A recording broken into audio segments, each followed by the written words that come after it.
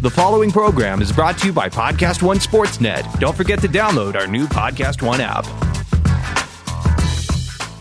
Quick break to tell you guys about NFL Game Pass, the only way that you can replay every game all season long. You can relive all the gutsy calls, crazy catches, wild comebacks, and breakout stars from every game every week.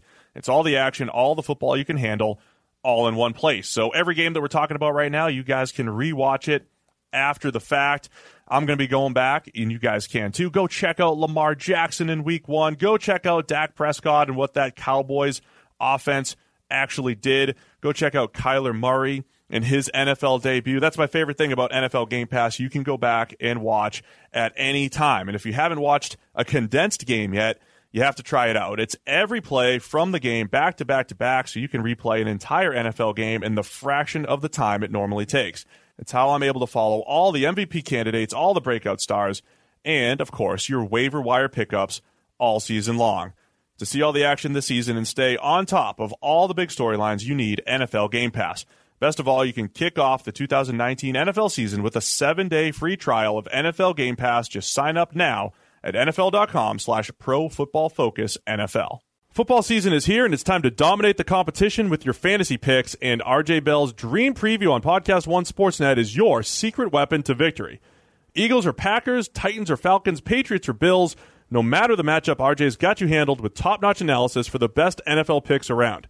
Download RJ Bell's Dream Preview every week on Apple Podcasts and PodcastOne.com.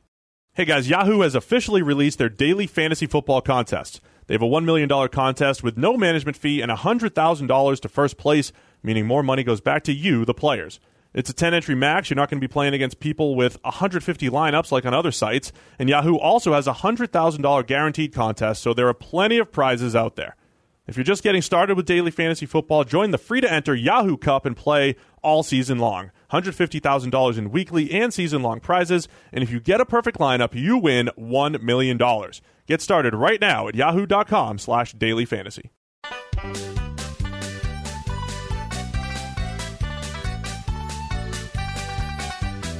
On the 4th of July, 1806, we set sail from the sweet cove of Cork. We were sailing away with a cargo of bricks from the Grand City Hall in New York. 'Twas a wonderful craft, she was rigged fore and aft, and oh how the wild winds blowed her. She stood several blasts, she had 27 masts, and they called her the Irish Rover. Some real words? We had 1 million bags of the best Sligo rice. We had 2 million barrels of stones. We had 3 million sides of old blind horses' hides. We had 4 million barrels of bones. We had 5 million hogs, 6 million dogs, 7 million barrels of porter. We had 8 million bales of old nanny goat's tails in the hold of the Irish Rover. And I'm out. That's the song. That's the song. That's the first verse and chorus of the Irish Rover. When was that written? I don't know. A long time ago. Welcome into the PFF NFL podcast. Steve Palazzolo here with the dulcet tones of Sam Monson. If that doesn't get us an elite sale, then I'm going to be upset. Can you explain to the people why you're singing Irish to us? Some guy said that if we abandon the initial intro hold music and replace it with me singing Irish folk music, they would buy PFF Elite. So I'm not above that. If this truly is our most viewed and most listened to podcast, it turns out every week. It turns out that the music coming into our ears right there was a little bit low to the point where I'm pretty sure we deviated quite a bit from the you were off the key. Rhythm. No, the rhythm. Like we weren't even in time with the music. For what do you mean we? Well, you were supposed to be my rhythm section. You've got a loud clap. I do have a right. Yeah, I'll give you a little bit of love for it. I needed my rhythm section, and you weren't there. You abandoned me in my time of need. Oh, that was amazing. Okay, let me pull up the live feed and just see how the people. They've already been talking about it for before we even started. So due to that, you too can get your PFF Elite, and that would be like your special thanks to Sam for breaking out the singing. Yes. We should have had our special promo. That wasn't bad. You're bringing a lot of energy to the podcast today too. I'm just saying, I'm not above debasing myself by singing songs to generate sales. I am. If we need to do that. Well, I appreciate what you're doing for the company. So that was okay Buckeye says, I can't believe he did it. Yeah. This guy's going to get Sam's first album. Maybe we could throw that into the PFF store. Wait till you get to the end of the show. We got a surprise then. For who? Everybody. You, the people, everyone. The only people that know about it is me and Tyler. Interesting. Well, that was anything else? You got No, that? no. That's our intro. That's the our beginning intro. of the show. By the way, this is your Week 4 NFL preview show. Yeah. That's what we're really here for. If you couldn't tell from the intro music. I know. That set the tone for the people. So, look, I'm impressed. I thought you did a good job. Yeah, it wouldn't be. It was pretty bad. That was a good job. Okay. I had really low expectations. Yeah. So okay. good work by you. All right, we're going to preview Week 4, and we'll go game by game and touch on a little bit of everything. Okay. Let's start with the Thursday night game. Again, if you guys are listening on Friday, it already happened. You and I discussed off camera, should we just nix the predictions? It's just not feeling We it. appear to have lost our touch this year. Like last year, we had this incredible run of predicting the future. This year, it's not working so well. And we only did it because we didn't want people on Friday to be listening to pregame analysis of, say, Eagles-Packers when they already saw the game. Right, particularly when it was wrong. Yeah. You know? So, hey, this guy's going to be a key to the game, does nothing. Right. That's not a good look. well, I mean, if you say Aaron Rodgers and Carson, it's going to come down to Rodgers and Wentz. You're probably going to nail it. Right. What do you want to do? What do we want to do here? Well, let's just quickly do what we do for the Monday night game, right? Just quickly analyze it, hit on it, give our take, and then out. Then bail. All right, go. Eagles or Packers. Okay. This is so it's turned into like I don't want to say it's a must-win game because it's pretty early for that, but it's a kind of important game for the Eagles because they've dropped those two games, literally and figuratively.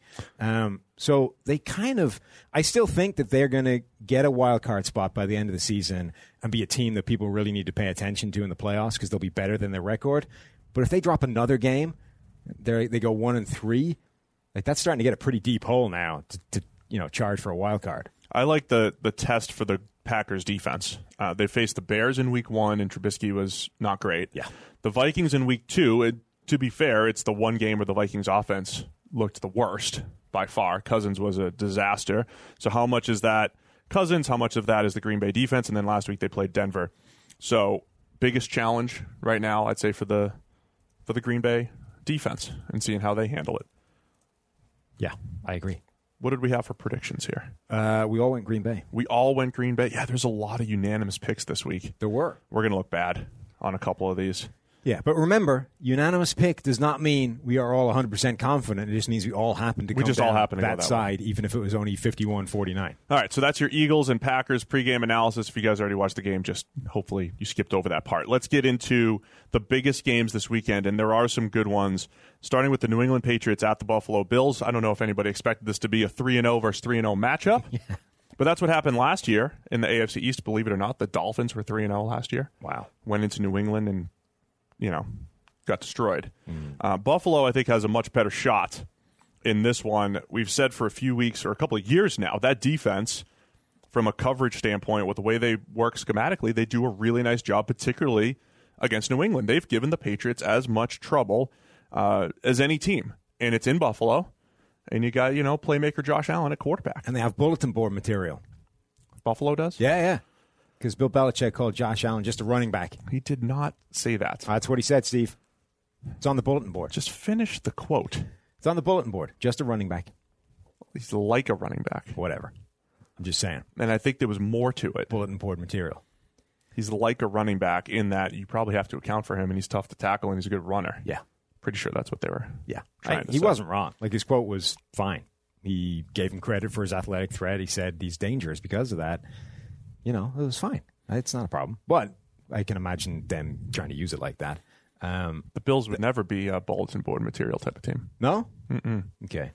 It becomes a really interesting matchup, though, because Josh Allen is dangerous. He does a lot of things well, and this New England defense is on record-setting pace in terms of some of the numbers they've allowed and that kind of stuff. So, yeah, that's the most fascinating thing to me.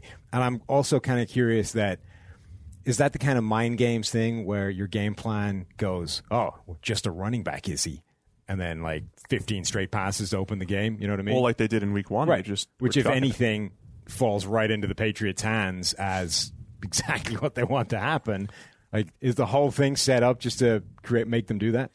Last year, Josh Allen did not play in their first matchup, the one in Buffalo. They did play in New England.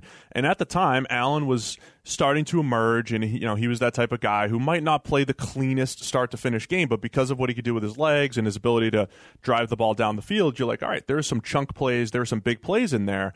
And then against New England, he goes 20 for 41 with 2 picks, a couple other turnover-worthy plays in there, because New England just tightens the windows, because of their tight man coverage. So this is a challenge for Allen, who has been a much more efficient passer. I know you can't take away. The people are loving this, by the way. The people are loving your singing. That you can't take away the turnover-worthy plays that Allen has had, but outside of those, which some of them have been pretty bad, he's done a pretty good job of throwing the ball accurately at the short and intermediate level. He's been one of our highest graded intermediate throwers, but not so much down the field. And that's against, what we kind of expected from Josh Allen. But this will be the biggest challenge that they have, obviously, passing the ball for the Bills. I mean, the Patriots defense is legitimately scary for the first time in a long time, that it's a really, really good unit. And I genuinely think there might be something to this idea of, let's drop a quote that emphasizes running skills, so they come out passing the living crap out of the ball right into our coverage unit that's really good. You're giving him way too much credit. I wouldn't give that credit to any other coach in the NFL, but I think Bill Belichick is smart enough to pull that off. By the way, did people see our fancy new background? Our podcast background? Did you see our fancy new podcast background? I mean, if they're listening on iTunes. Well, if they're listening, they probably haven't. No. But if you're YouTube watching, we got a fancy new show background. That's pretty nice. Brought to you by our man out there, Anthony Tresh. Good job, Tresh. That's good. Yeah. That was all. Just a little. That's it. Little sidebar. Tom Brady last year against Buffalo, he had in Week 8 a grade of 65.9, and in Week 16 a grade of 63.1. So those were among his 5 or 6 worst grades of the season last year, both against the Buffalo Bills. What does Buffalo do defensively? I think Belichick mentioned it in his press conference this week. They don't do a whole lot as far as the way they align. They just align in similar ways, similar fronts, and then they play some zone, play some man, and blitz off it just a little bit. So they do like my old 2-4-6 proposal to the Cincinnati Bengals when I was playing defensive coordinator. They do a lot of that, which is here's the same look, but this time we're going to play it one way. Next time we're going to play it a different way, and they just do a good job of keeping offenses off balance from a coverage standpoint. This was the game also last year where New England, because they weren't passing the ball very well, they did turn to their running game, and I think Buffalo is one of those teams over these last couple of years that has said we'd rather stop the pass than the run. And they get run over a little bit, in part because of their personnel, and in part because I think they're playing some softer shells in the secondary so that they could take the pass away first. So I think if you look at Buffalo at a macro level since Sean McDermott has taken over, they've done a really nice job of maybe taking advantage of advantages on the margins to just get the most out of what they've had on the field. They are also down Harrison Phillips now, tore his ACL. And speaking of run stoppers. Right. That's a pretty significant blow to them because he is their best run-stuffing defensive lineman. He wasn't a bad pass rusher either. So he was good. He was becoming a very good defensive lineman for them alongside Ed Oliver. That's a pretty big blow to that line. Yeah, Oliver had a really nice start week 1. He's been, pretty good over these last couple weeks. So, do you think is it too early for Buffalo to compete with New England? Is their 3-0 start fool's gold, or is it this perfect storm of they've got a coverage unit that can keep the passing New England's passing attack in check, and they're at home, and they can actually have a shot at the upset here? Yeah, I think I wouldn't go as far as to think they have a really good shot at the upset, but I don't think this is a bad Buffalo team. I think this is a reasonable unit overall, and really it's down to Josh Allen. If he plays well, this team can. In fact, he doesn't even need to play well. If he makes enough big plays in the game, this team can definitely beat a lot of teams in the NFL. I just don't know if it's good enough to beat New England. Yeah, and that's what he's done pretty much this year. Right. Overall grade hasn't been great because of all those turnover-worthy plays that he's had, bad fumbles, bad interceptions, but he's found a way to make some plays with his legs, and in the short passing game has been pretty good. So I mentioned it in my QB rankings column, he's been this week one of the best at the intermediate level. That's 10 to 19 yards, one of the worst down the field. So if he can turn it around, hit a few of those deep passes, they got a shot. Yeah. I think New England's defense, though, might be too much for them to overcome. Right. And we'll see if Brady in the passing attack can solve this Buffalo coverage unit, because they've really struggled relatively in the last couple of years. Mm-hmm. Are we all going New England here? Yeah. All right. What we got for the next game? I lost my Kansas City at Detroit. Yeah, Kansas City at Detroit. Mm-hmm. I tweeted this week, Patrick Mahomes playing in a dome, he might throw an 80-yarder in the dome. Good, too. I mean, when he was in Atlanta, that was that pass in preseason. That was, I think, the last time he was in a dome. And would he chuck it, like 75 yards? Yeah. I mean, it was really like 70. They really could stretch the field in a ridiculous manner. I kind of want them to set up a play that's just designed to do that, just to see how far he can throw it. Like, don't even put the ball in the air until he's 40 yards downfield. They could.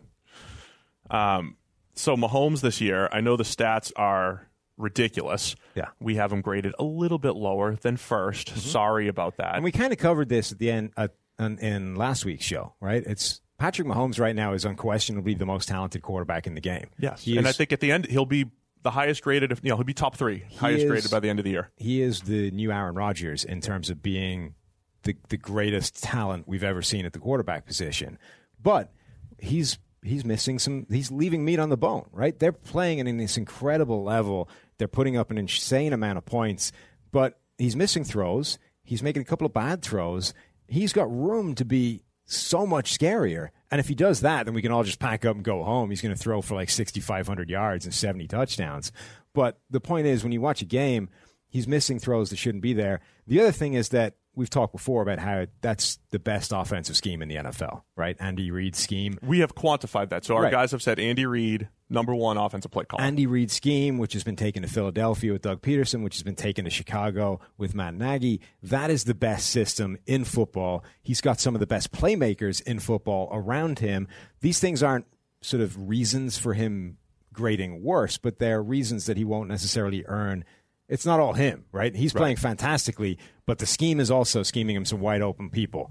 The players themselves are getting wide open and making some plays after the catch themselves. So again, it's not all Mahomes, and then he's missing enough throws to keep his grade top 5, top 6 is where we have him. Plus 2 fumbles and a negated interception. Right. So there's some negatives in there. Bad fumbles. That you won't necessarily see in the box score, and they are taking down some of the incredible plays, and we're only 3 games into the season, right? Right. The difference between 1st and 6th through 3 games is a couple of plays here and there. Literally a handful of plays. Right. So I don't think it's an unreasonable thing to say this guy is by far the most talented quarterback in football right now, but if you quantify every single play every single one of these quarterbacks has made, he's not quite #1. He's 6. Yeah, and I think the point I always like to try to make, the only reason why you're expecting him to be higher is because you're starting with this baseline of, oh, look at his stats. Yes. And his stats say many, many yards, so many touchdowns, and no interceptions. You're starting with that as a baseline. Right. That's your argument against it. Therefore, he must be playing well. And we're like, all right, we'll just alter a couple plays here and there. We're running into this a lot with Trubisky as well, which is, I understand how your system works, and I understand that the stats deviate from the grade, but once they deviate to a certain amount, I stop believing it. Right. Like, well, either you believe that or not, right? If you believe the fact that the stats can deviate from the grades, the distance that they deviate should not be the thing. There shouldn't be a threshold of, all right, now it's too far away from the stats, so I don't believe it now. I completely believe your principle, but once it crosses this line, it's imaginary. Because, we've talked about all those plays. You can throw the ball behind the line of scrimmage, a running back can make 7 guys miss and score a touchdown. Your passer rating is 158.3, and the pass you actually completed was something that you or I could do. Now, how much credit should the quarterback should literally get no credit from that beyond not missing a throw that you expect him to make, right? And the same thing, you could throw the ball right to a linebacker. If you could do it 10 times. If they all drop him, your passer rating is the same as an incomplete pass. There's no interception there. There's nothing dragging down your overall numbers. So, these things can lie. They can lie in an individual play circumstance, and though it happens less likely, those can start to stack up and really start to skew things. So if you get, 25 plays and they all break one way, suddenly you're way apart from what actually happened. That was Aaron Rodgers' 5-touchdown game. Right. I don't want to stay on the point too long, but just to give a quick way that we do that. People criticize us when we do this, but I want to just explain it. If we took Mahomes' 3 turnover-worthy plays and just threw them in as interceptions, okay. There are 2 fumbles and 1 negated interception. Right. That was still a bad decision, right? If we did that, he drops from 1st in passer rating to 4th. So we're literally talking about 4 plays. So the 3 plays we're counting, right? That puts we're him counting 4th, and we have him 6th. And then you'll say, well, why don't you count them for every player? We do. I'm telling you, we do right. count them for every player. They're factored in to the grades. Okay, so yes, at the end of the year, Mahomes will most likely be graded as a top 3 quarterback, and he'll have the best stats. And that's a great example of how few plays we're talking about. Right? Yeah, so 3 plays drop him from 1st to 4th in passer rating alone. And that's essentially what we're saying, is that there is a handful of plays that are keeping him 6th right now instead of 1st. Now, if you think that that is completely beyond the realms of possibility through 3 games, then I can't help you. All right, so that's our...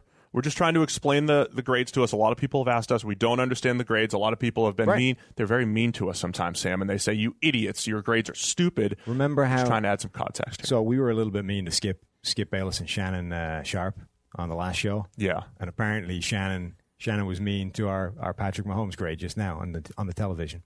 Just now? I mean, was it within the last couple of hours. Yeah, well, maybe if you guys just want to send Shannon this clip, we'll cut up this clip for YouTube, and Shannon, just listen to our explanation and understand what we're trying to do, because Mark Schlereth... Help us help you. Send it to Mark Schlereth. Mark, you need to understand what we're trying to do as well. Dan Orlovsky was asking some questions. All right, so my request to everybody, it's the same request we made to all 32 of our team clients, is instead of trashing, bashing, or questioning's fine. Mm-hmm. Just try to understand how to use PFF grades, what we're trying to quantify, and also understand the 3 games, as always, is a small sample size. But if you understand what we're trying to quantify, and it is your job to evaluate players and have opinions, you should probably understand how to use our stuff and apply it the right way. Particularly if, like I say, there's so many of these people whose starting point is, I like what you do, I understand the concept, but this number I don't agree with. Yeah. It's like, well, okay, if the first 2 parts of that are true, then you should be asking questions about the third part, not just going, well, the third part's clearly bunk. And let me just explain. I know there are other people that use advanced analytics to evaluate quarterbacks, right? Some of them are just focused on, Josh Hermsmeyer talks about completion percentage over expectation. I don't think that factors in drops. Okay, so especially in a small sample size like this, drops have a huge factor, especially Carson Wentz. Other people focus on EPA. So anything that's EPA driven, that's essentially still a team stat. Then if you take EPA and you split it into air yards like QBR tends to do, then, even air yards, you've got jump balls, you have all these other things where the defense, really is a factor there, and so is the receiver. And then QBR doesn't weigh dropped interceptions and bad plays that aren't turnovers the same way that we do. So I think other measures are still skewed, and they're still result-oriented when we are probably the closest thing to process-oriented in what actually happened to separate the quarterback from everyone else. All right. So as with every week, Patrick Mahomes is going to be compelling viewing because the guy is incredible. But I'm also kind of curious to see what the quarterback on the other side of the field does. Matthew Stafford kind of came off a game where he looked pretty good, made some pretty spectacular throws. What does he do this week? Because he has a tendency to be Dalton Coaster-esque in terms of highs and lows. Now he's going up against the Chiefs. How does he play? I'll give you that numerically. This year, he's number 2 in positively graded throws so far, and he's number 4 or 5, depending on the filter. I mean, he's in the top 5 in negatively graded throws. So Stafford, who had become a little bit more game manager-y the last couple of years, a little bit on the safer side as far as throwing the ball down the field, it's old-school volatile Stafford, which I kind of like. I mean, again, if I was running a team and Stafford's my guy, I would tap into the special a little bit more and have him take a few more chances and throw the ball down the field more. His average depth of target's way up. I think the learning point from all those quarterbacks is that you don't achieve anything by trying to take away the high variance.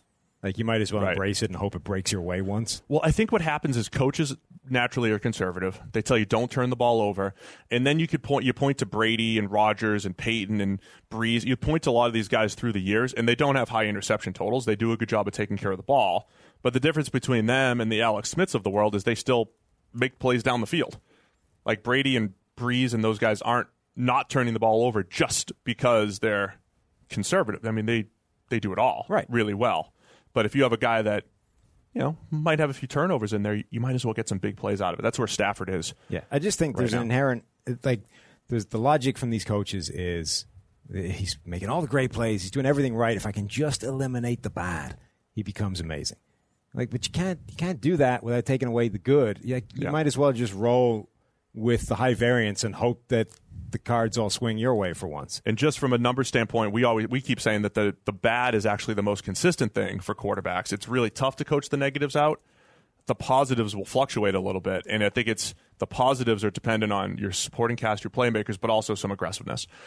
Stafford, from just an on-field playing standpoint, has done a really nice job this year of creating space in the pocket, of flipping those sidearm old-school Stafford throws. When necessary, had a zero blitz last week. He created some room, felt it, flipped it over the middle, hit a guy in stride. Like, he's doing some really cool Staffordy type stuff. Could see a shootout where he's got to go head-to-head in the dome. Oh, I'm here for that. Against the Chiefs.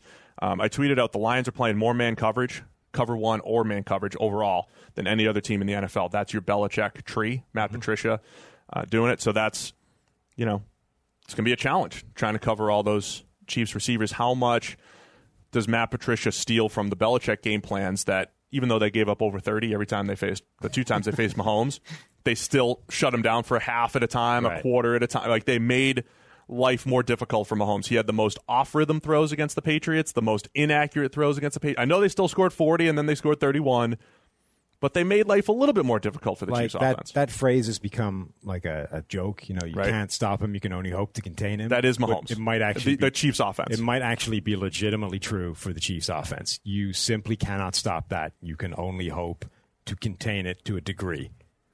That's it. Darius Slay's been a little banged up. Justin Coleman playing really well in the slot for the Lions. So this should be a great matchup. I think we're all going Kansas City here. Yeah. But again, so this Detroit's 2-0-1, man. This week was strange.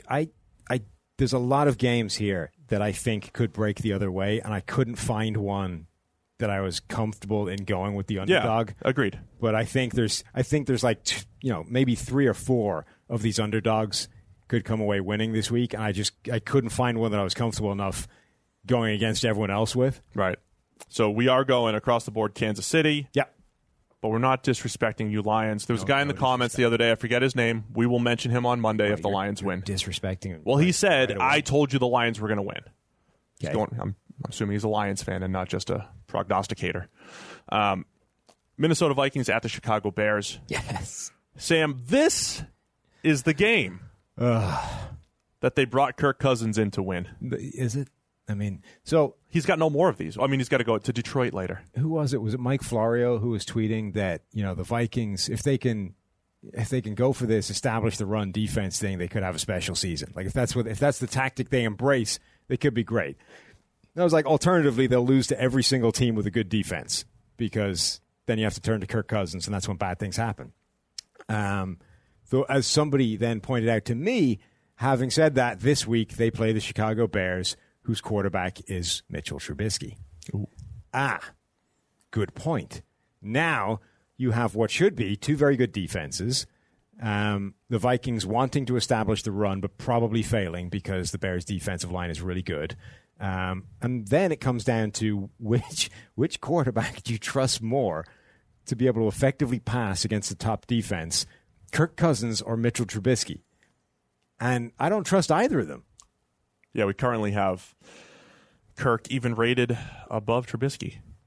They're both bad right now. Like, I think Cousins is more likely to be able to achieve that, but we've seen that anytime the chips are down and they need him to do something, he stinks.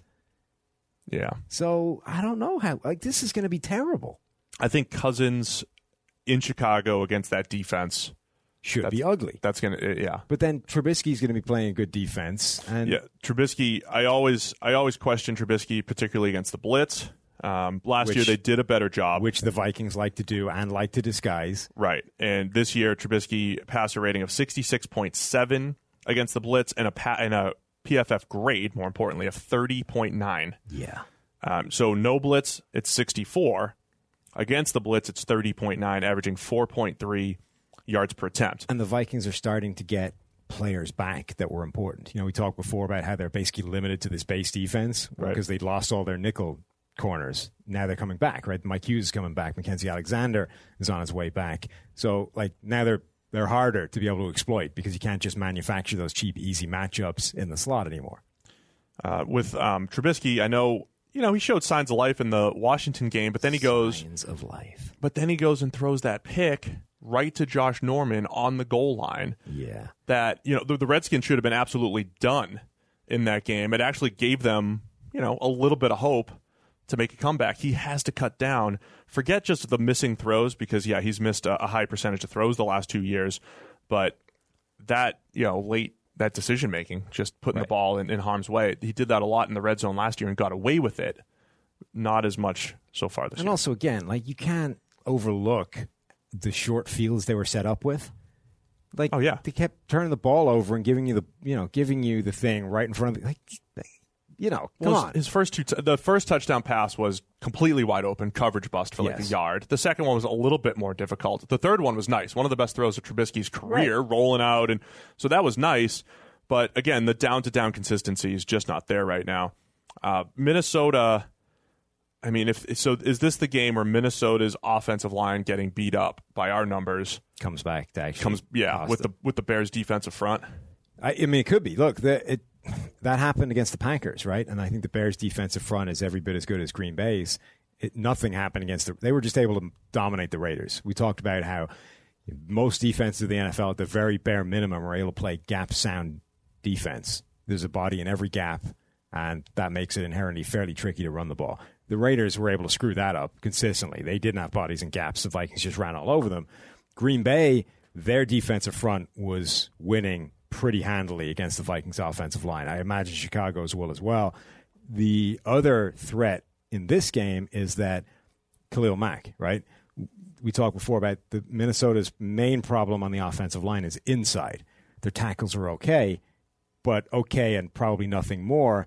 Okay players and nothing more get abused by Khalil Mack. By elite players like Khalil, A guy as good as Khalil Mack, suddenly your okay players become a problem because they're not good enough to deal with that. So now you have to worry about the interior, who are just going to crush your interior, and you have to worry about Khalil Mack coming around the edge and wrecking everything. That's not easy to scheme around. One other thing to note on the Bears defense, our guy Ben Stockwell, director of analysis, he was, because I don't think anybody in the world watches more football than him. Or other guys that we have at PFF. So much respect for all of our guys that just put so much work in. But he goes, watch these couple plays by Roquan Smith. Pointed them out to me. Roquan sitting there at middle linebacker, a little passive, letting himself get blocked. He has not graded well this year, 48 overall, and not great against the run or in coverage. Yeah, he mentioned something like that to me, and I said he looked like college Roquan for the first drive of the season. Do you remember the first drive against Green Bay where he basically wrecked the drive on his own? He was great. Yep. That one drive, that was it. And then he went back to being NFL Roquan, which just hasn't been as impactful at all. Just something to look for because the Vikings are going to try to run the ball, and if they can at least neutralize the defensive line, Roquan feels like that perfect sideline-to-sideline guy to match a Dalvin Cook, but if he's going to sit there and wait and get blocked like he has been, there might be a few gaps there. The Vikings, if they want to win this game, one of two things needs to happen. One, Kirk Cousins needs to have a game where he says, okay, this is why you paid me the $84 million. Evidence in the past would suggest that's probably not going to happen. Two, Dalvin Cook needs to do superhuman things and get yardage that shouldn't be there, which he's done consistently this season, but he needs to do that tough to bank above on and beyond. Yeah. And that's a pretty rough thing to ask for. Oops, that's a pretty rough thing to ask for. Yeah, you got it. We'll pick on Case Keenum later, but when one of his picks was hilarious. A guy was tweeting about it, and he said, so when you're playing cover 3 in the NFL, you have to figure out how do you stop the seam route, and they have different rules. They have different people who can stop it, and there's 3 ways that you can stop a seam route when you're playing cover 3. You can have the cornerback do it, you can have the underneath defender run with it, or you can have the free safety overlap it and get over the top. So Case Keenum threw the ball, and literally all 3 of those options were covering it, and he still threw it. It turned, ended up getting the interception. Jumping back a couple of games, by the way, I wrote a piece this week about how Jair Alexander may be the next great cornerback in the NFL. And last night he got torched. I'm just guessing. Right, probably. Maybe. Yeah, that's actually a bad thing to bring up right now. Let's hope that didn't happen. And we'll talk about it if Monday. you're listening to this. But so far, like I already knew passively that he was playing really well, and he's made some great plays. You see it in the highlights. But when you start digging into some of the plays he's made, they are crazy, ridiculously good. People want to judge cornerbacks according to how well they play in man-to-man coverage and nothing else, right?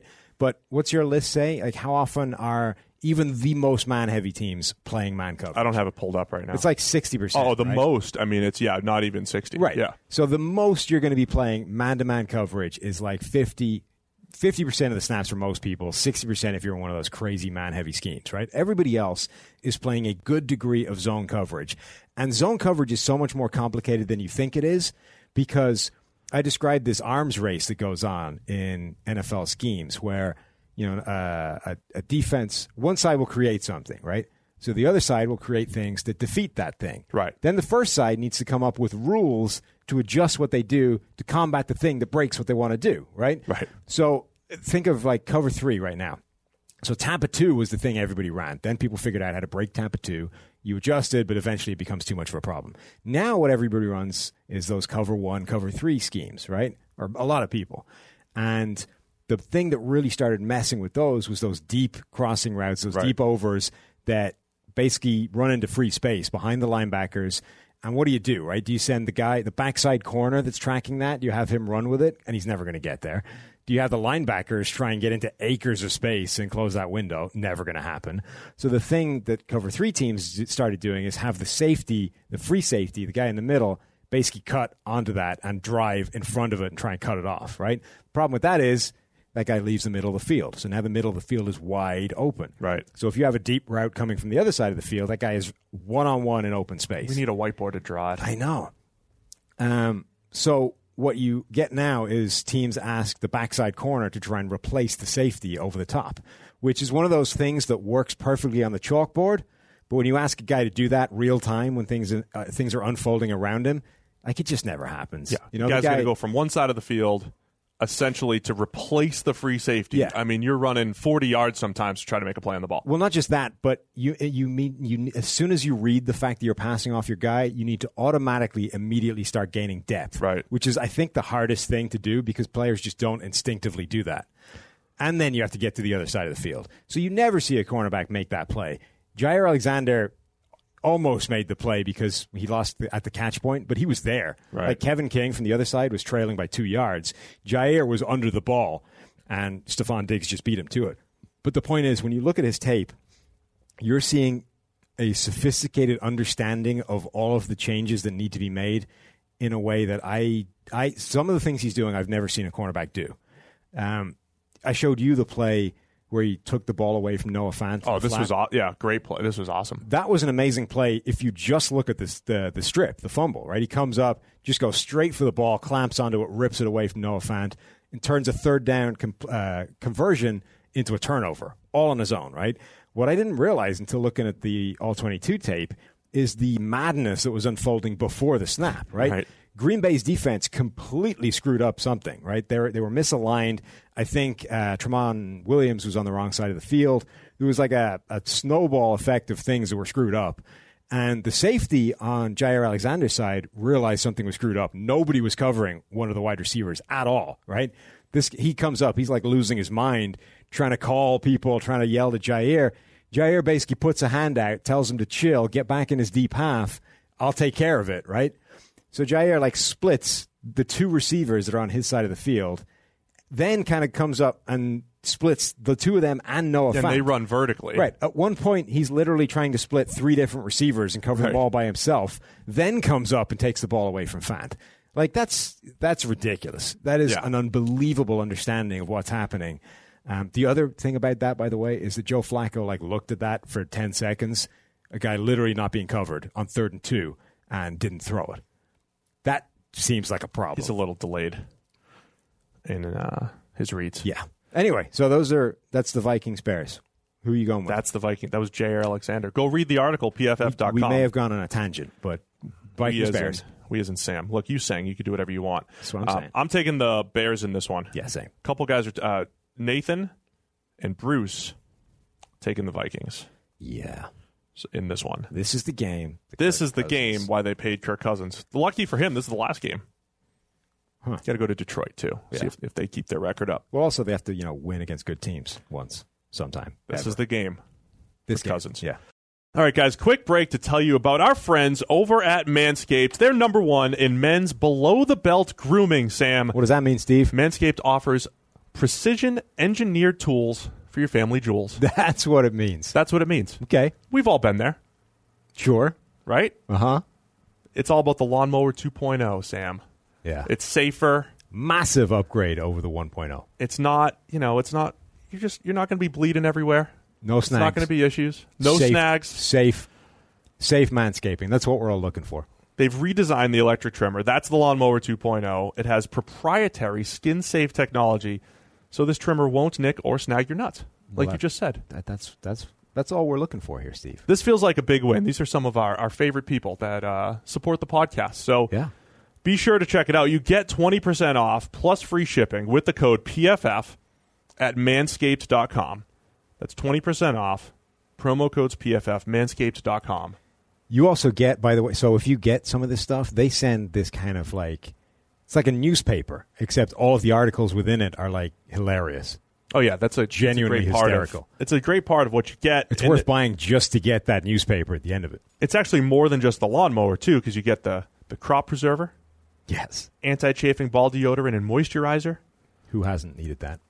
I'm just saying, we're just trying to relate to the audience here. Yeah. Everybody probably needs a Lawnmower 2.0, probably needs the crop preserver, and they have a whole slew of other products. So I just suggest you use the right tools for the job.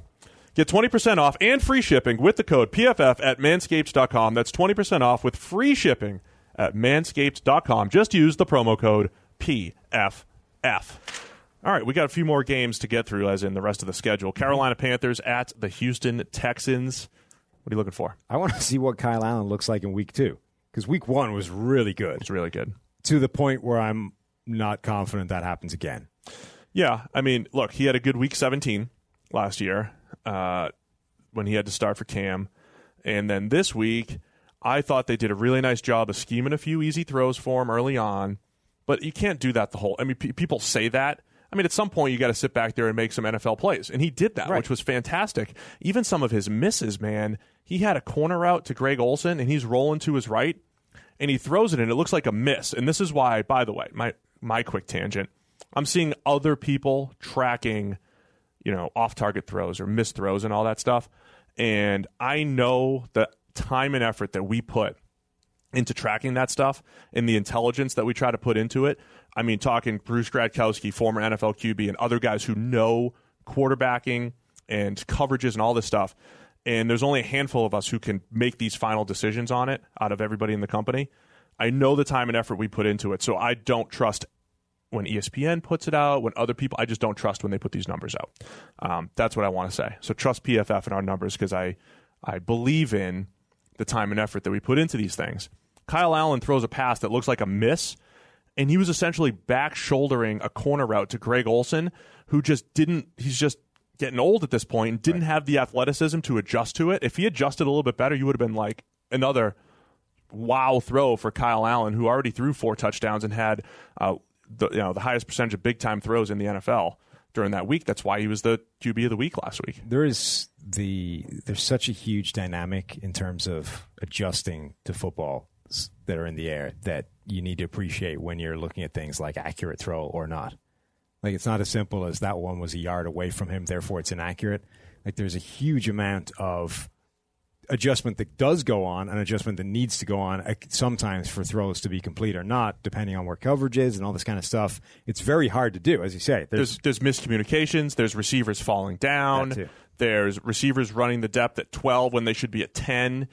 There's all sorts of stuff in there. Even Daniel Jones had one, that really bad dropped interception that he had. Watch the receiver. If the receiver doesn't give up on the route, it's kind of a bang-bang play. It's not a great play by Daniel Jones, but not nearly as bad as it looked. So there's a lot of nuance that goes into that stuff that we take very, very seriously in this. But yeah, Kyle Allen was fantastic last week. I think we're 3 weeks into it, so you start to, it's against the Cardinals. How much do we worry? Is it the Cardinals? He's going to Houston, so there'll be a challenge here. And Houston plays a lot of cover one, man coverage too, so he's going to have to make a lot, some more challenging throws, even though Houston's secondary hasn't been great. Yeah. That's what I'm looking for. Texans secondary. I think they're going to be the story of their season. I think we've seen Deshaun Watson offensively find ways to overcome and score points there. So can the Texans cover? He's another one of those guys a little bit like Mahomes who kind of looks like he should be grading higher because you kind of forget about every now and again there's a really bad decision / throw in there. Right. And, if it doesn't cost them, you forget about it. Didn't count. Didn't happen. Right. Toss it out. And, look at the incredible plays he's making. It's like, mentally, you forget about it. And statistically, it's like last week, you had a passer rating of 130 or something like that. Statistics literally don't count it. He threw one of the worst plays of the week last week. He tried to throw a backwards, like a lateral, like a swing pass. He threw it backwards and into the dirt, Kirk Cousins style. Yeah. Yeah. That was a turnover. And then he had a negated interception, negated by a penalty that had nothing to do with the pick at all. So neither one showed up on the stat sheet. Overall, though, Watson's playing really well. Yeah. I'm taking Houston, as are you. Bruce is going Carolina, and so is Austin. Cleveland Browns at the Baltimore Ravens in NFC North. Is it a showdown? Sure. Well, yeah, 2-1 versus 1-2. I am curious to see what, if any, changes are getting made to this Cleveland Browns offense because we talked before, things are not well. And I think it's not it's not an easy fix because you can't just go, that's the problem right there, fix it, right? A lot of different things are all going wrong at the same time, and none of them are going all the way wrong. Just a little bit, just enough to compound and accumulate and start to mess up this offense, and more importantly, mess up the quarterback, which I think is the real problem here, is that all of the things that are going wrong are all influencing Baker Mayfield to play to his weaknesses or to magnify the things that were weaknesses in his game, and they're becoming bigger problems. This idea of bailing from clean pockets, of trying to make too many of these hero plays, rolling out to your right, all this kind of stuff, right? Things need to start getting fixed piecemeal to help him save himself and not head down this bad pathway that we've been talking about him heading down. As far as matchups go and what I'm looking for, because that's what we're trying to do, each of us given something that we're looking for. I love when you get two elite players in a division who are going to match up twice a year. That's what we have now, Myles Garrett and Ronnie Stanley. Mm-hmm. Browns edge defender. Myles Garrett has a 90.4 pass rush grade. That's number 3 in the NFL, 17 pressures against Ronnie Stanley, our number 2 graded pass blocker, only 1 pressure so far this year. Yeah, that's a really nice matchup within a division to have. That's a great. You got stuff like Nuke versus Ramsey and Lattimore versus Julio, these things that we see twice a year. Yeah. This is one of those, Myles Garrett and Ronnie Stanley. The other thing that I think is interesting is what does Lamar Jackson do this week, right? He came down to earth pretty significantly last week. The Browns are missing some defensive backs. They're still down a lot of guys. Does that encourage the Ravens to try and pick them off through the air? Or do they go, things went bad after the 2 week, I don't want to call it a mirage, but after the 2 week high that Lamar was riding, suddenly he was back to being Lamar. Do we attack that the way we would if it was any other quarterback? Or do we say, no, actually, we better dial this back? I think the Ravens, and John Harbaugh went on his whole little analytical explanation the other day. The Ravens are doing some good things analytically to grab some edges. I also wonder if, we have a structure as far as how we grade players. So we keep saying Lamar Jackson's not that accurate.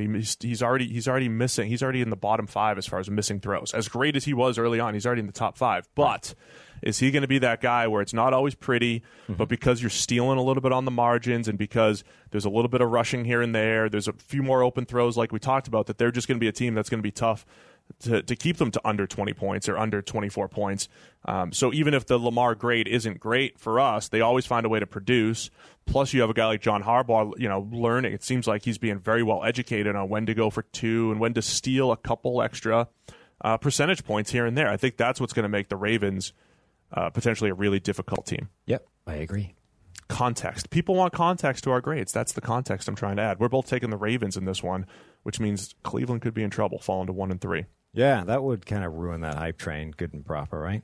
Washington Redskins at the New York Giants. What are you looking for here, Sam? Well, obviously, I am looking for Terry McLaurin going up against Janoris Jenkins. Of course. Obviously, right? By the way, rumors that Colt McCoy is going to start now. Is he, fixed? There's rumors that he would start over Haskins if Case Keenum can't go. Why? I don't know. What's the point? I don't know. Also, isn't he still like coming back from a dodgy leg or whatever? I think so. So Janoris Jenkins was victimized by Mike Evans. Like, it was horrible.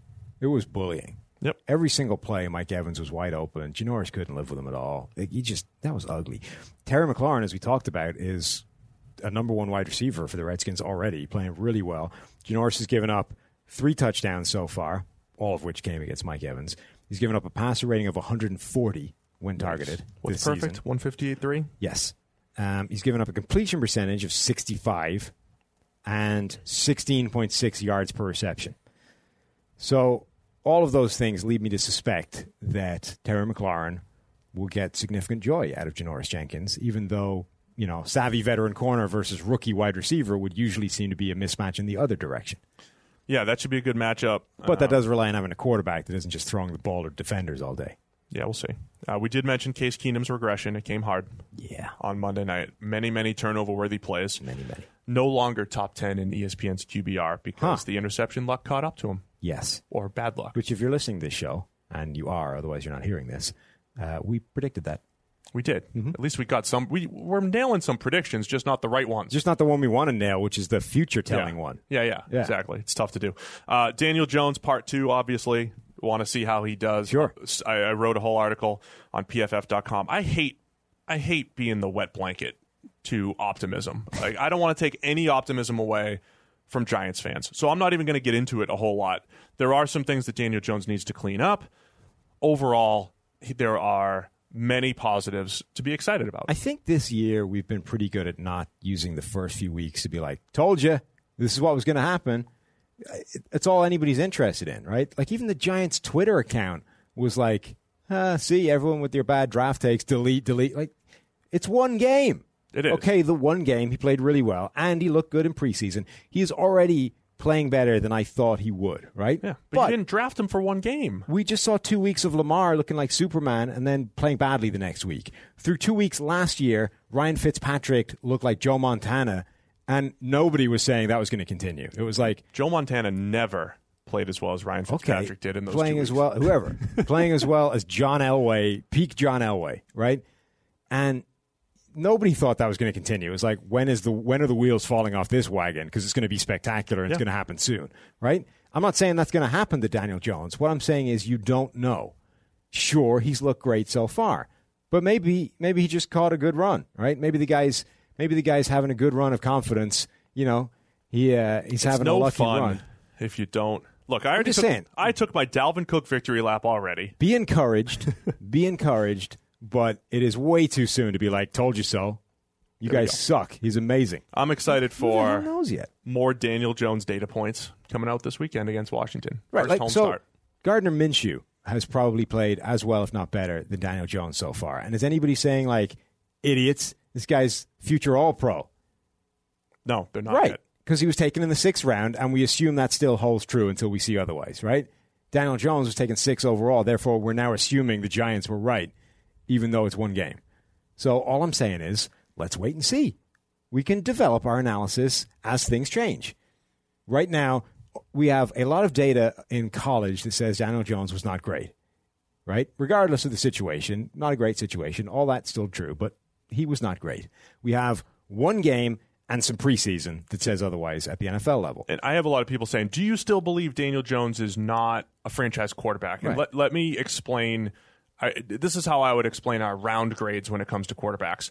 It's all about range of outcomes. Even Gardner Minshew, percentage 6th round chances. Yeah, exactly. So Gardner Minshew, technically, even if you put a 4th round grade on him, has a chance to become the next Tom Brady or the next franchise quarterback. There's a chance. We just assumed that the chance is lower. So even Daniel Jones, calling him a day 2 prospect and making many comparisons to a Nick Foles type, I still don't think that that's wrong. I don't think there's anything wrong in there. There's a percentage chance that he's going to have a lot of very good games. I still think there's a good chance he's going to have some not so good games in there. So, he's already had 3 fumbles in a game in 5 snaps. I mean, there are things he needs to clean up. So I would refrain from victory laps at this point. And the other one that's coming up a lot is Baker, right? It's like, Baker's playing like crap. You guys blew it.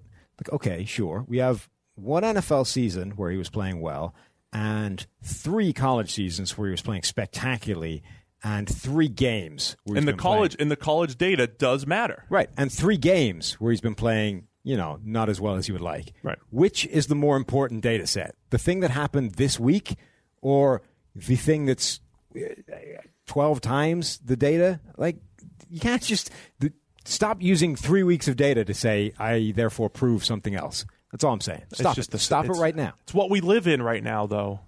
You got to have hot takes, man. Your takes aren't hot enough. I'm just saying. Daniel Jones is going to win 4 Super Bowls. I'm just saying stop doing that. It's 3 games. We haven't seen anything yet. We're all taking the Giants. Yes. Across the board. We all believe. Look at that. We believe in Daniel Jones and the Giants. That being said, we believe in Daniel Jones. We do. Los Angeles Chargers at the Miami Dolphins. What are you looking for, Sam? Melvin Gordon's back. So what does that divide? I know it doesn't matter in terms of winning games and all that kind of stuff, but I'm curious to see what they do with that because, if anything, the first 3 weeks have shown that the Chargers don't really need Melvin Gordon. Austin Eckler's look great. They've got the players that have been able to take those carries and do well with them. So do you give Melvin Gordon like 100% workload again right off the bat? Does he now split the workload with Austin Eckler more evenly? What does that look like? I'm curious. I hope they give him a high workload because of my fantasy team in Dynasty. Wow. My Dynasty League. Wow. What do you think of that? I think I don't care about that. Yeah. People love when you just talk about your fantasy team. Mm-hmm. Yeah, I'm interested in that as well. I think you're right on as far as Gordon and his value while gone. I really want to see this Chargers O-line that's been not good, as expected. 7th worst pass blocking grade. Going up against the Dolphins, who have the 3rd worst pass rushing grade. Something's got to give here, Sam. Wow. By the way, Gordon clearly realizes that as well, hence coming back. You know what I mean? Like, the holdout hasn't gone well if he's been like, I got to come back early. Quick, because, get back to the Dolphins game. Right. We're all expecting the Chargers to win this one. You're right. Actually, that's an extremely well-timed bit of decision-making by presumably the agent. Yeah. Like, I'll take all those second-half carries. Thanks. Melvin, the holdout is not going well. Having said that, this week you play the Dolphins. You come back, rush for 200 because you're playing Miami, and suddenly we have leverage again. There you go. Even though, it was Miami causing that, not you. Oakland Raiders at the Indianapolis Colts, Sam. Ugh. What you looking for? The Raiders were depressing last week. Like, they were so bad. Now they're on the road to the Colts, who are pretty good. The Raiders, by the way, are embarking on some, like, Magellan-like voyage over the next few weeks. Oh, they're everywhere. Where they travel, like, 18,000 miles. I think they had it on the thing, right? On the TV. It was, like, plotting out their journey before they get home again. It was, like, 18,000 miles, and the world circumference is, like, 24,000 miles. So they really are. They're basically traveling around the world before they come back home, starting with the Colts, who are a pretty good team, and they just lost to a team that may not be even as good as that. This could be ugly, is all I'm saying. Yeah, Raiders have the 2nd worst coverage grade in the NFL right now, behind only the Giants, or ahead of only the Giants. The Raiders also, so in this game in general, Jacoby Brissett has been a little inflated statistically.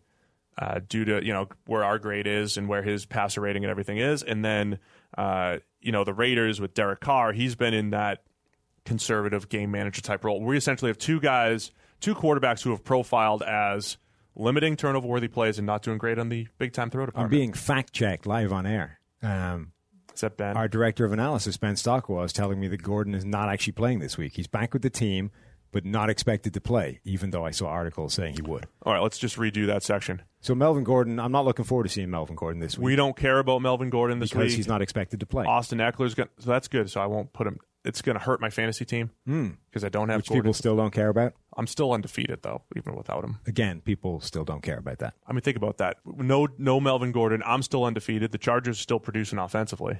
I mean, they're against the Dolphins, so it won't matter either way. But we're all expecting the Chargers to win. Now we're interested in seeing Austin Eckler going up against the Miami defense, where he will rush for 200. And those linebackers probably can't Melvin Gordon.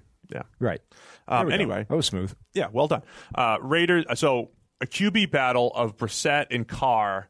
Yeah. Both guys on the conservative end. I mean, I need Derek Carr to start unleashing some passes down the field because he could throw the ball down the field. Like, just start chucking it up. It's not going to happen. Start chucking it up. Won't. Carr was excellent in week 1, and he's just kind of settled in as pretty good these last couple weeks. Yeah, just been Yeah, Yeah. the last couple. Mm-hmm. He's had some bad interception luck, though. So far. The Raiders have been playing pretty badly to me, and this game seems like one. If Jacoby Brissett can manage to just not make bad things happen, I think the Colts could win this pretty handily. Yeah, we're all taking the Colts here. Let's go to the Titans at the Falcons. What you looking for? How long do you give Marcus Mariota before you bench him for Ryan Tannehill? I'm not saying that Tannehill is better. I'm saying that at some point, Mariota plays himself onto the sideline. And it seems like he throws a good pass the play before you're about to do that. Yeah, that's what you said Monday. Right. You're not wrong. So, like, at some point, you just get sick of it and say, Marcus, sit down. I'm not dealing with this crap anymore. Come back to me when you're willing to put a game together that doesn't make me want to shoot myself. Yikes. Until then, it's Ryan's team. I think the difference in Ryan Tannehill and Marcus Mariota is small. I think their weaknesses are similar. We talked about it Monday. They hold the ball too long, take too many sacks. They're going to make the O-line look worse than they are. And I could see the move being made if they need a spark. This is another explain the grade segment, by the way, because we graded the Titans' offensive line as being okay. But they took a whole bunch of sacks. Marcus Mariota was getting sacked every 2 seconds. He's a big part of the reason he gets sacked. Yeah, so their pass blocking grade is 72.9. I tweeted about this the other day as well. Again, we got a lot of new listeners here, and I think they need to understand how we're doing this. Especially on the offensive line, we're essentially grading how quickly did you lose the block, so to speak. So you lose a block, it's in 2.2 seconds. Your play is over, essentially, if you're the guard, right? You lost it, you get your really bad negative grade, the defender gets by you, and then we figure out what is the defender going to do now that he's won the block. Is it going to become a sack? Is it going to become a QB hit because the quarterback gets rid of it and then gets knocked down? Or is it just a hurry and the quarterback throws it away or he moves off his spot, whatever it is? The guard's grade won't change, right? As soon as he loses the block, boom, -1. Now, is it a sack? Is it a hit? Is it a hurry? If the quarterback is holding the ball too long or the coverage is good, it becomes a sack. If the quarterback sees it and just barely gets the throw off and it's knocked away, okay, it's a hit. Or the quarterback steps up, breaks out of the sack and makes a throw, whatever he does, okay, then it's a hurry. Again, the guard's grade doesn't change. What's happening right now with Mariota is 40% of those pressures have become sacks. Yeah. When the league average on that is about 20%, and the best guys are at about 10%. So it's one of those things where if you're just looking at sack totals, the quarterback's making the offensive line look worse. If you're looking at from a PFF standpoint, we don't care if we're evaluating the offensive line if the difference is a sack or a hit because there are other things at play. Right. There are a lot of almost every facet you look at, it's very difficult to isolate just to that player. There are other things happening that impact it. And people use that a lot of the time as a criticism of PFF grades. You can't grade this guy because these other things impact how he's playing, which are true, but that doesn't mean you can't account for them. Right? Yeah, right. So you can grade an offensive tackle knowing that the quarterback impacts his job by understanding what the quarterback is doing. Right. You don't just say, well, the quarterback impacts the tackle, therefore what's the point in any of this? Let's just look at him and see if he's good. Mariota's holding it ridiculous. Holding it too long. There are other plays where there's just bad pocket integrity by the quarterback. He drops too deep and the old linemen lose their block. Or, in Mariota's case, it's not so much a holding the ball all the time standpoint. It's also he's kind of oblivious when he steps up. When you see the best quarterbacks, right, they step up into holes in the pocket. He steps into a guy that's being blocked who comes off his block and sacks him, what we call a cleanup sack. So that's where Mariota is right now. He's making the O-line look worse, and that's why you guys listen to PFF, because we're giving you the real story behind what's happening here. I'm looking for Matt Ryan to turn a corner. Oh, yeah? Because he has more turnover-worthy plays now this season than he did in all of 2017. The whole season, he had 6 in 2017. This year, he has 7. And I think he's just he looked pretty good last week, and I think he's going to start going on a run here. Okay. I hope I like Atlanta here. I like Atlanta here. I like Atlanta every week, and they let me down. Why do they let me down so much? Because, I don't know. That's kind of what they do. You're taking Atlanta, too. Seattle Seahawks at the Arizona Cardinals, man. Yeah, so I would imagine this will be a bounce-back game for the Seahawks because they tend to do that, when they lose a game that they shouldn't have and they get uncharacteristically, embarrassed. They tend to come back with a vengeance the next week. The Cardinals' offense generally has been a little bit disappointing to me. It's definitely doing I don't want to say unique things, but it's definitely doing unusual things. But it seems like half a job. Right?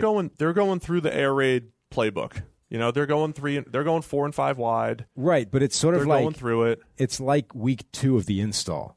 You know what I mean? Yeah. It's like this is the system we're going to be implementing, but we've only got halfway through the install of this offense, right? The next 2 weeks are where we really get to see it make a difference. The first 2 weeks, we're just changing what we're doing, and we're still doing things badly.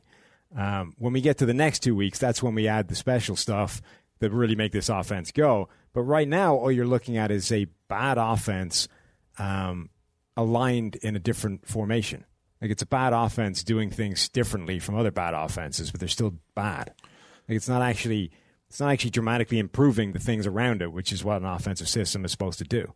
Yeah, I would say I don't mind your install kind of example, because it does feel like they're just running a collection of air raid-ish type plays. Right. But not basic necessarily concepts. But a lot of what we've been complimenting Kellen Moore for and Sean McVay through the years, and these other good, Andy Reid especially, is some of the eye candy, the creative motions. So the Patriots do this really well. You don't when you have a good playbook, you don't have thousands of plays. You have a handful of plays that you get into different ways. And 1 week you motion a guy out, 1 week you motion him in, but you get to that final formation and then you run the play. And it adds enough eye candy to the defense that they can't recognize it, and then it creates open receivers. We're not seeing that, I don't think, as much from Arizona. What we have right here is somebody has taken a pig, put lipstick on it, and a dress.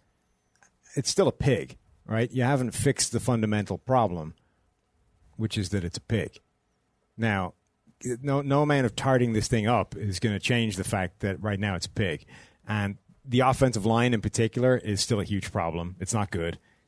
Jordan Mills at right tackle was just getting victimized last week. Absolutely embarrassed. Like, some of the plays were absurd. It's like, oh, look at this pass rushing snap. You're like, the guy, look what he did. He almost just fell over face first. Like, so the offensive line is bad. Kyler Murray isn't being helped out in terms of the things around him opening players up. The wide receivers are, again, Larry Fitzgerald and friends. They've got like an undrafted free agent in 2018 taking snaps above Andy Isabella, who has 1 offensive snap so far this season. So the personnel's not coming together the way we expected. And personnel's not creativity good. The offensive system isn't actually scheming anything open. Kyler Murray is a young rookie who is going to have some growing pains, and the offensive line is bad. So this is a pig with lipstick on it. Just to back up what I was saying about shifts or motion, using either of those as the criteria, Arizona is number 31 in the NFL at using a shift or a motion on any given play 27% of the time.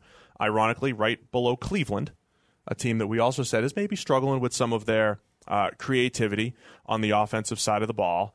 And so that's 27% of the time. The league leader is San Francisco, who's done a great job of creating open throws and play action and everything. They're at 74%.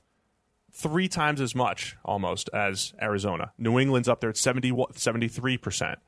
So, something to look at. The Kellen Moore thing is like the best. They're 4th, 64%. Case study for anybody right now looking at offense, right? If you're not a good offense right now, and you're like, how do we get better? How do we get better now? You just need to look. Who are the top 5 offenses in the NFL? What are they all doing? And they're all doing the same things. It's play action. It's motion. There's like 3 or 4 things that these guys are all at the top end of the scale of. Yep. That isn't coincidence. Maybe try and integrate some of that stuff into your pig with lipstick. Yikes. All right, that's what we're looking for. We're all taking Seattle here? Yeah. I believe. Yeah, we're all taking Seattle here. Tampa Bay Bucks at the Los Angeles Rams. What you looking for here, Sam? Is Ndamukong Suh done? He has not been playing well this year at all, which is interesting because he's played more than any other defensive lineman on the Bucs. We already established he's a playoff guy. Sort of. But what's interesting is now he's playing the Rams, who said sayonara to him in the offseason. Right. Is this a revenge game for Suh where he shows up and shows, no, you know what, I still got it. He's a playoff/revenge guy? Right. I'm still worth paying money and having on the field to make an impact, or is he actually just done and the Rams got rid of him at the right time? 58.2 grade. I think we agreed that he was going to start getting into, just 1-year contract type of territory. Sure, but still playing well. Yeah. Yeah, 3 pressures on 120. No kind of pass rush. I mean, this isn't, even if you're like a, playoff Sue. The idea of playoff Sue is you were okay until you hit the playoffs, then you went on a run. Like, now he's bad. Yeah. I want to see Wade Phillips against Jameis Winston. Okay. Rams playing a lot more zone coverage. You got Eric Weddle back there, pretty smart player. He's been flying around making plays. Is this one of those games where Eric Weddle uses he's got football smarts. He doesn't remember his passwords all the time, Weddle. No. But football smarts against Jameis Winston, who might fire some turnover-worthy plays his way. Might. Is probably going to throw some opportunities, Eric Weddle, his way, or anybody's way on the Rams. And our guy Corey Littleton just tearing it up. I was watching the game with my dad on Sunday night. Oh, yeah? Against the Rams, and I made the point, I was like, Corey Little makes a play. I go, oh, Dad, this guy, Littleton's he's been playing great this year, really having a good year. And Chris is saying the same exact thing on the broadcast as me. And my dad's looking at me like, oh, I'm like, no, we're kind of working off the same information here. Yeah, you could be on TV. Yeah, something like that. Yeah. That wasn't the point. Oh, okay.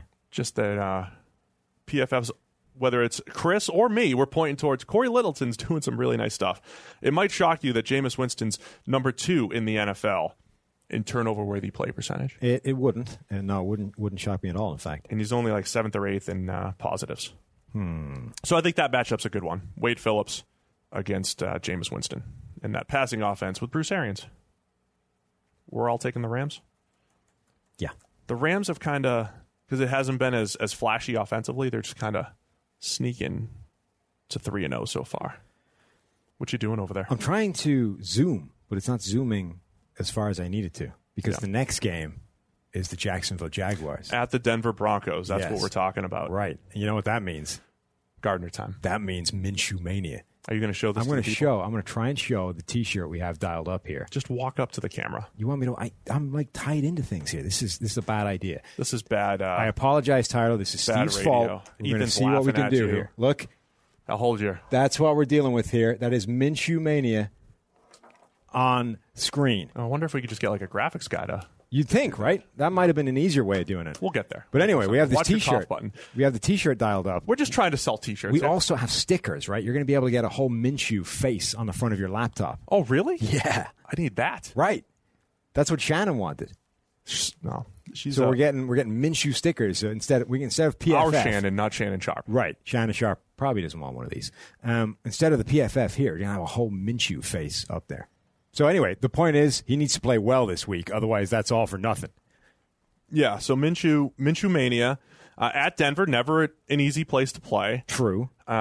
Denver, in their pass rush, man, what is going on? 59.1 team pass rush grade. And it's only 4th worst in the NFL, believe it or not. Right, but they have Von Miller. And they don't have a sack. Yeah. Von Miller still has 8 hurries, has not knocked down the quarterback. Bradley Chubb has 4 hurries. This is one of those we said, told you Bradley Chubb's sacks were fake. Ha, ha, ha, ha, ha. He has 0. But Von Miller, who grades well every year, also has 0. So yeah, it's not ideal. So no ha, ha, ha. This has been the worst start. I mean, this is the worst stretch of Miller's career. We've seen more of this. Is good, though, right? Because this is playing in to the Minshew Mania narrative. Because if Denver can't get pass rush, then Minshew's got some time in the pocket, survey the field, dial it up, and boom, hit you deep down the field. People who were complaining about volume, that's going to hurt them. Yeah. Loud enough. He's grading well, though, like legitimately. So it's kind of a funny story, right? Because the guy's like a walking meme, but he's actually playing well and really well. He has some things to his game that make you think there's a legitimate shot of this guy becoming a long-term starting quarterback. The physical limitations that saw him drop to the 6th round are still there, but we've at least seen his ability to mitigate that stuff, right? It's not like these are new to him. It's kind of like the Baker or the Kyler Murray height thing. This didn't happen yesterday. Like he's been playing this way the whole time, right? He knows he doesn't have Josh Allen's arm. He knows he doesn't have Lamar Jackson's scrambling ability or running ability. Like, none of this is new to him. He understands how to play with his own physical limitations. And he's very good at putting the ball in the right spot for players to make a play, like DJ Chark, to adjust to it, make a catch, hit it in the right spot. I like what he's done so far. And I'm genuinely hoping it continues because it's a fun story. And yeah, definitely one of the more accurate quarterbacks coming out last year in the draft. Right now, he is right above Tom Brady as our number 1 graded quarterback on 10-plus yard throws. Gardner Minshew, number 1. Small sample size, everything. Mm-hmm. But when we talk about like Josh Allen has one of the worst grades on 20-plus yard throws, has a cannon.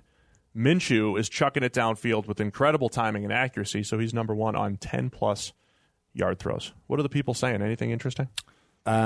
Somebody is saying a lot of very silly things. Do we need to kick him out? When do we grade players on what ifs? What ifs and buts, Steve? When did we start doing it? We don't do that at all. We grade on what they did. That's the answer. It's not, right. It's not like... If a guy fumbles, we grade that he fumbled. You can phrase these things as what ifs if you like, right? But it's a silly way of looking at it. A quarterback throws the ball to a defender. The what if isn't, what if he caught it? Like, he threw it to a defender. That's what happened. We grade what he did. He threw it to a defender. You can't act like that didn't happen because the defender dropped it and it doesn't count as an interception. Therefore, like, the whole point of this is trying to evaluate A, how well a guy played, and B, how well he's likely to play going forward. If you just ignore all of the non-interceptions he threw because defenders didn't count them, because they don't show up on the box score, what are you expecting to learn out of that? And if you won't see things like the Case Keenum game coming because all you look at is 5 touchdowns, 0 interceptions. Therefore, he's playing great. We're gonna roll. We're gonna roll into Chicago. Case Keenum's gonna play a game manager role, and we'll beat the Bears because he hasn't thrown a pick. Right. Or you could look at the fact that he's thrown 3 turnover-worthy plays in 2 games and say he's going up against an opportunistic defense. That's probably not going to happen again. So there you go. We do not grade what ifs. We grade what happened, whether or not the result of the play accurately reflected that. That's why we do it. And it's essentially, not grading what ifs. And over time, as I like to say, the data has been proven to be descriptive and predictive. You do like to say Sam, that. I do like that. Dallas Cowboys, we're all taking, what are we taking here? I'm taking Denver. You and I are taking Denver. Damn it. It's that Denver home field advantage we're believing in. Look, they've played some, they've been at least in games. If Minshew pulls it off, though, I'm definitely buying a T-shirt and stickers. If Minshew wins, you're going to, okay. I haven't bought one yet. Not through just through lack of all right, so if Minshew wins, essentially. Can we get some other, if Minshew wins, can we get some other promises in the YouTube comments? If Minshew wins, you guys are going to buy a shirt. And stickers.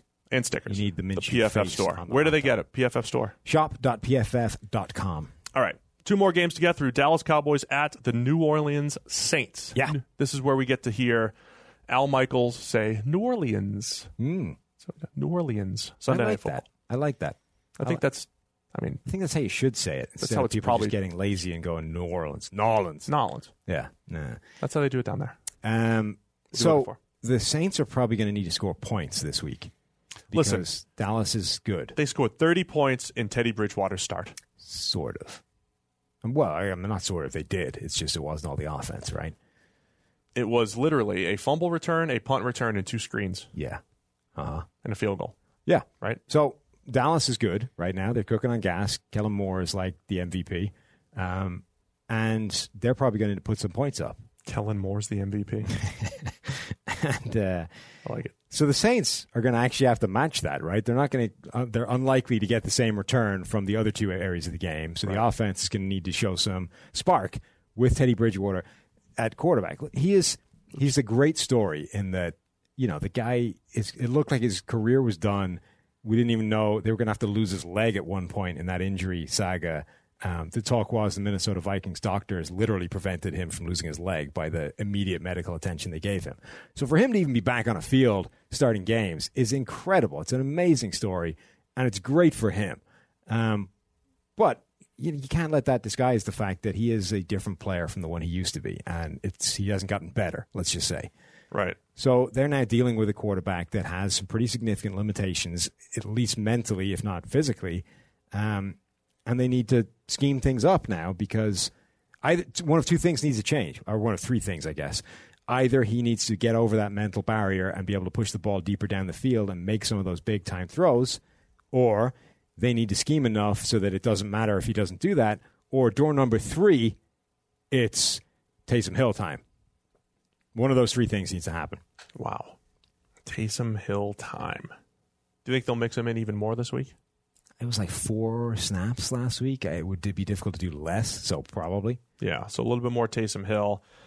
I'm really interested in the other side of the ball. I think the Saints have some talent on the defensive side. You have a guy like Marshawn Lattimore. I think we know he's a really good corner, but he's getting beaten a lot more this year than he has in his first 2 years. Even last year when he took a step back, I mean, he's given up 74% of completions into his coverage, 341 yards, 17 yards a pop. So does he start to turn it around a little bit? Will he see a little bit of Amari Cooper? So Kellen Moore, you joked that he was the MVP, or you were serious. Tons of credit for Dallas. And then you look at it and say, okay, they've played the Giants, the Dolphins, and the Redskins. Coach of the year, it always goes to like the head coach, right? Mm-hmm. Kellen Moore, I think, legitimately should maybe win Coach of the Year. Like, do you remember a few years ago? I'm asking you, are we too early here? They've played some of the worst defenses in the league right now. The assumption is, should things continue? Like, obviously, calling Coach of the Year after 3 weeks is a little bit premature. But the idea being that if this continues all the way through the year and they look this good through the duration, it's almost all 100% because of the changes that Kellen Moore has made to that offense. It's maximizing Dak's play, but it's like, what's the root cause of all this, right? This is the thing that's driving all of this. Dak is the guy getting the credit and the guy actually, turning the wheels or whatever. But the engine behind it all is Kellen Moore's system. They've played 3 out of the 7 worst coverage teams so far in the NFL. Now, listen. And again, they're influencing that. Right? They're influencing that. But I do think by the end of the year, we're going to say, the Giants, not a great coverage unit. The Redskins haven't been great, especially, historically bad on third down. So this is the big test. Kellen Moore in this offense, tons of credit for what they're doing. Dak is our number 2 graded quarterback right now. And they've got the schemed up, he's a top 5 play caller. Kellen Moore, he's right up there with Andy Reid. So this will be a great matchup. It's not quite an individual matchup like your Myles Garrett versus Ronnie Stanley one earlier, but the Saints generate pressure as well, if not better than anybody else. They're like top 2 in terms of pressure rate, total pressures, going up against Dallas's offensive line that's as good as it's ever been. Right. So that encounter in the trenches should be fun to watch. And don't forget the play when you're running 40-45% play action, that helps your pressure rate. Right. Plus the Saints are at home, so if you're going to get pressure, that's the better place to be doing it. So that should be a really fun matchup. Yeah, I think it'll be a great game. There's a lot on Teddy's plate. I think he can't be just a game manager. He's got to make some plays down the field here. They need to keep giving him those G up motivational speeches during the week. Teddy, love what you're doing. It's going great. Look, you're hitting the right guy. You're identifying him. Just fire it deep every now and again. You can do it. Just chuck it. Yeah, just chuck it in. Doesn't have a big time throw. You're doing great, Teddy. Go on. All right, let's wrap it up with Monday Night Football. Our hometown Cincinnati Bengals at the Pittsburgh Steelers. Monday Night Football's having a rough run of it of late. Dolphins Steelers coming up in a few weeks. God, is it? Yeah. Number 1 versus the number 2 overall pick. Oh, no? Man. The Steelers might be sad. No, it's too early. Okay. For the Steelers. Can the Bengals bounce back? Can Mason Rudolph bounce back? Can Mason Rudolph bounce back? There's some intriguing storylines here. Minkah Fitzpatrick, can he get through a game without missing a tackle? Again, I don't think missing a tackle does justice for what that was. I'm just saying. Hip toss. That's what the stat is. Like a dummy. Well, that's what I'm looking for in this game. You ever see that like jiu-jitsu dummy that people train with? And its literal purpose is just to be tossed around on the floor like a big sack of weight. That's Minkah Fitzpatrick. That was Minkah Fitzpatrick trying to tackle Kyle Juszczyk. Yikes. This literal MMA dummy where he just got grabbed and like flung to the side. You're still metaphor champion. Thank you. That's what that was. It's not really a metaphor, but is it?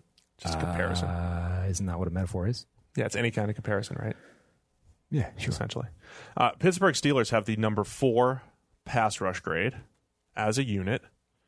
And, the Bengals don't pass block all that well. They've been protected a little bit by the play action game, so the grade's not as bad, but and it's the like speed with which Andy Dalton and Dalton's release for the most. Yeah, so it's more so those must pass block situations. That's the thing, the must when they're passing is what I'm trying to say. That's the limitation of that. That you can only protect the O-line right for so long to a certain degree. And we talk to coaches about this all the time because we're like, hey, You don't need a great offensive line. Run play action, get rid of the ball quickly.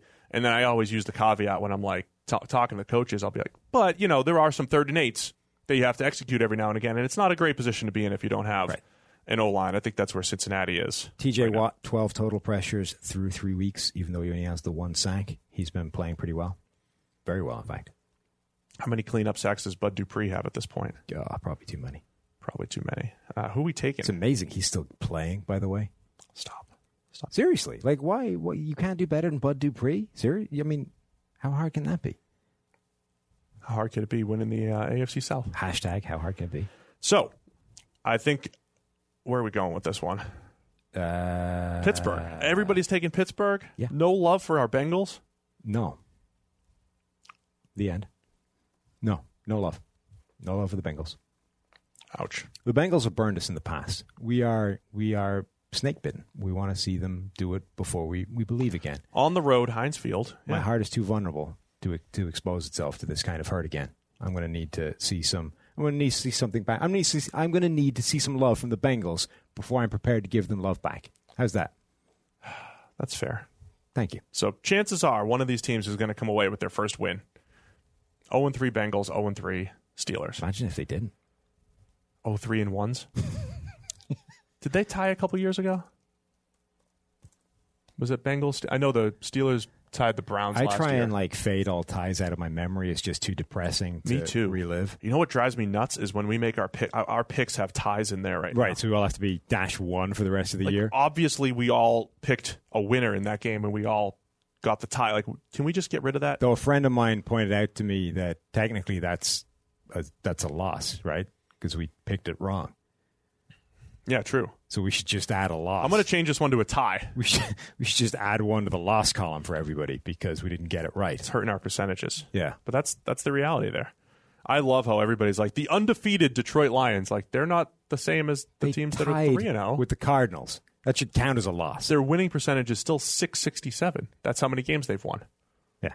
That should count as a loss, tying with the Cardinals. But they're undefeated. Tying with the lipstick-covered pig. That's what you did there. You guys love ties, though, and we don't love them. overseas. We're just saying that, if you're gonna tie the game, why play a whole extra quarter of the game? Because we don't see a tie as a viable outcome. We believe in winners here. Well, then don't tie. Find a way to break it. Don't play a whole nother quarter of the game and then say, you know what, that didn't do it. Oh well, tie. What just happened?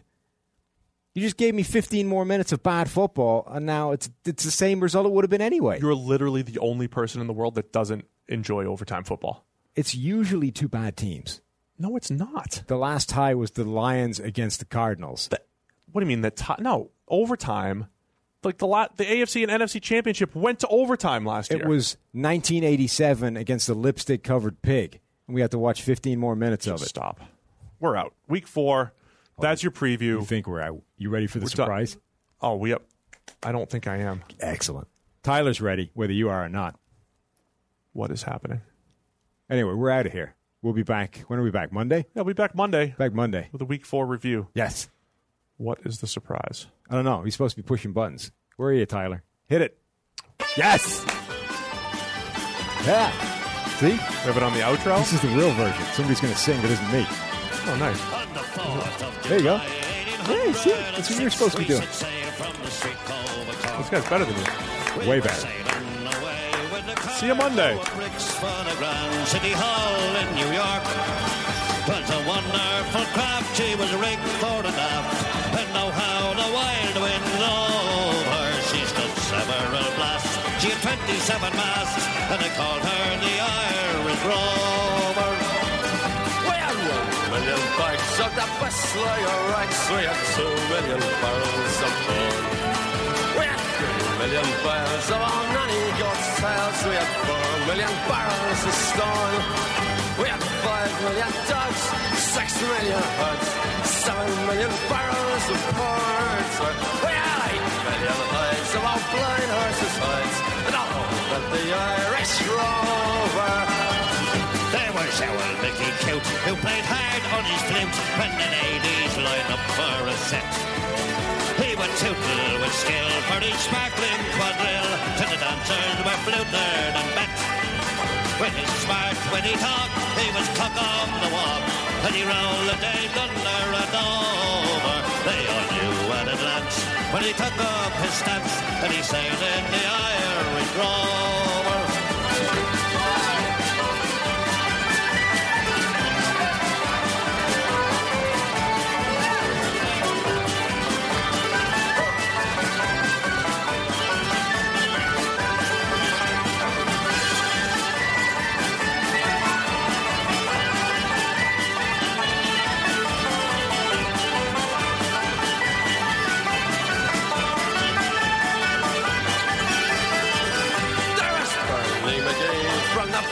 Suddenly there was Hogan from County Tyrone.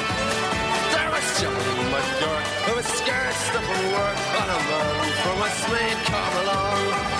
There was Slugger of Town, who was drunk as a road, and fighting that shicey from Dover.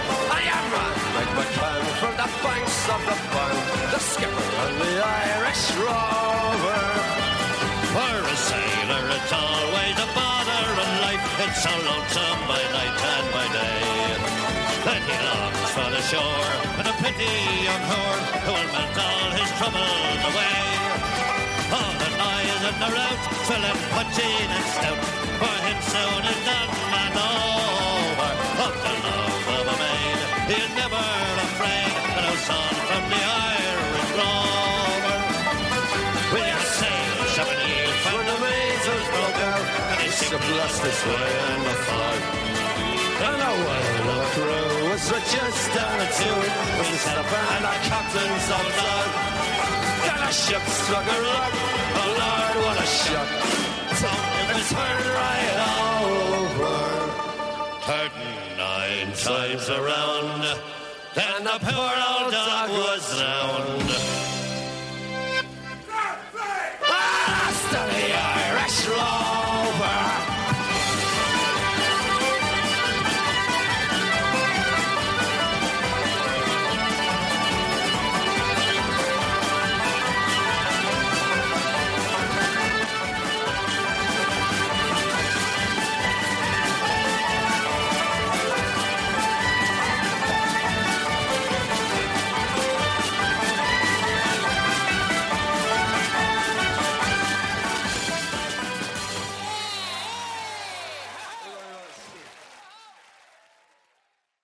Quick break to tell you guys about NFL Game Pass, the only way that you can replay every game all season long.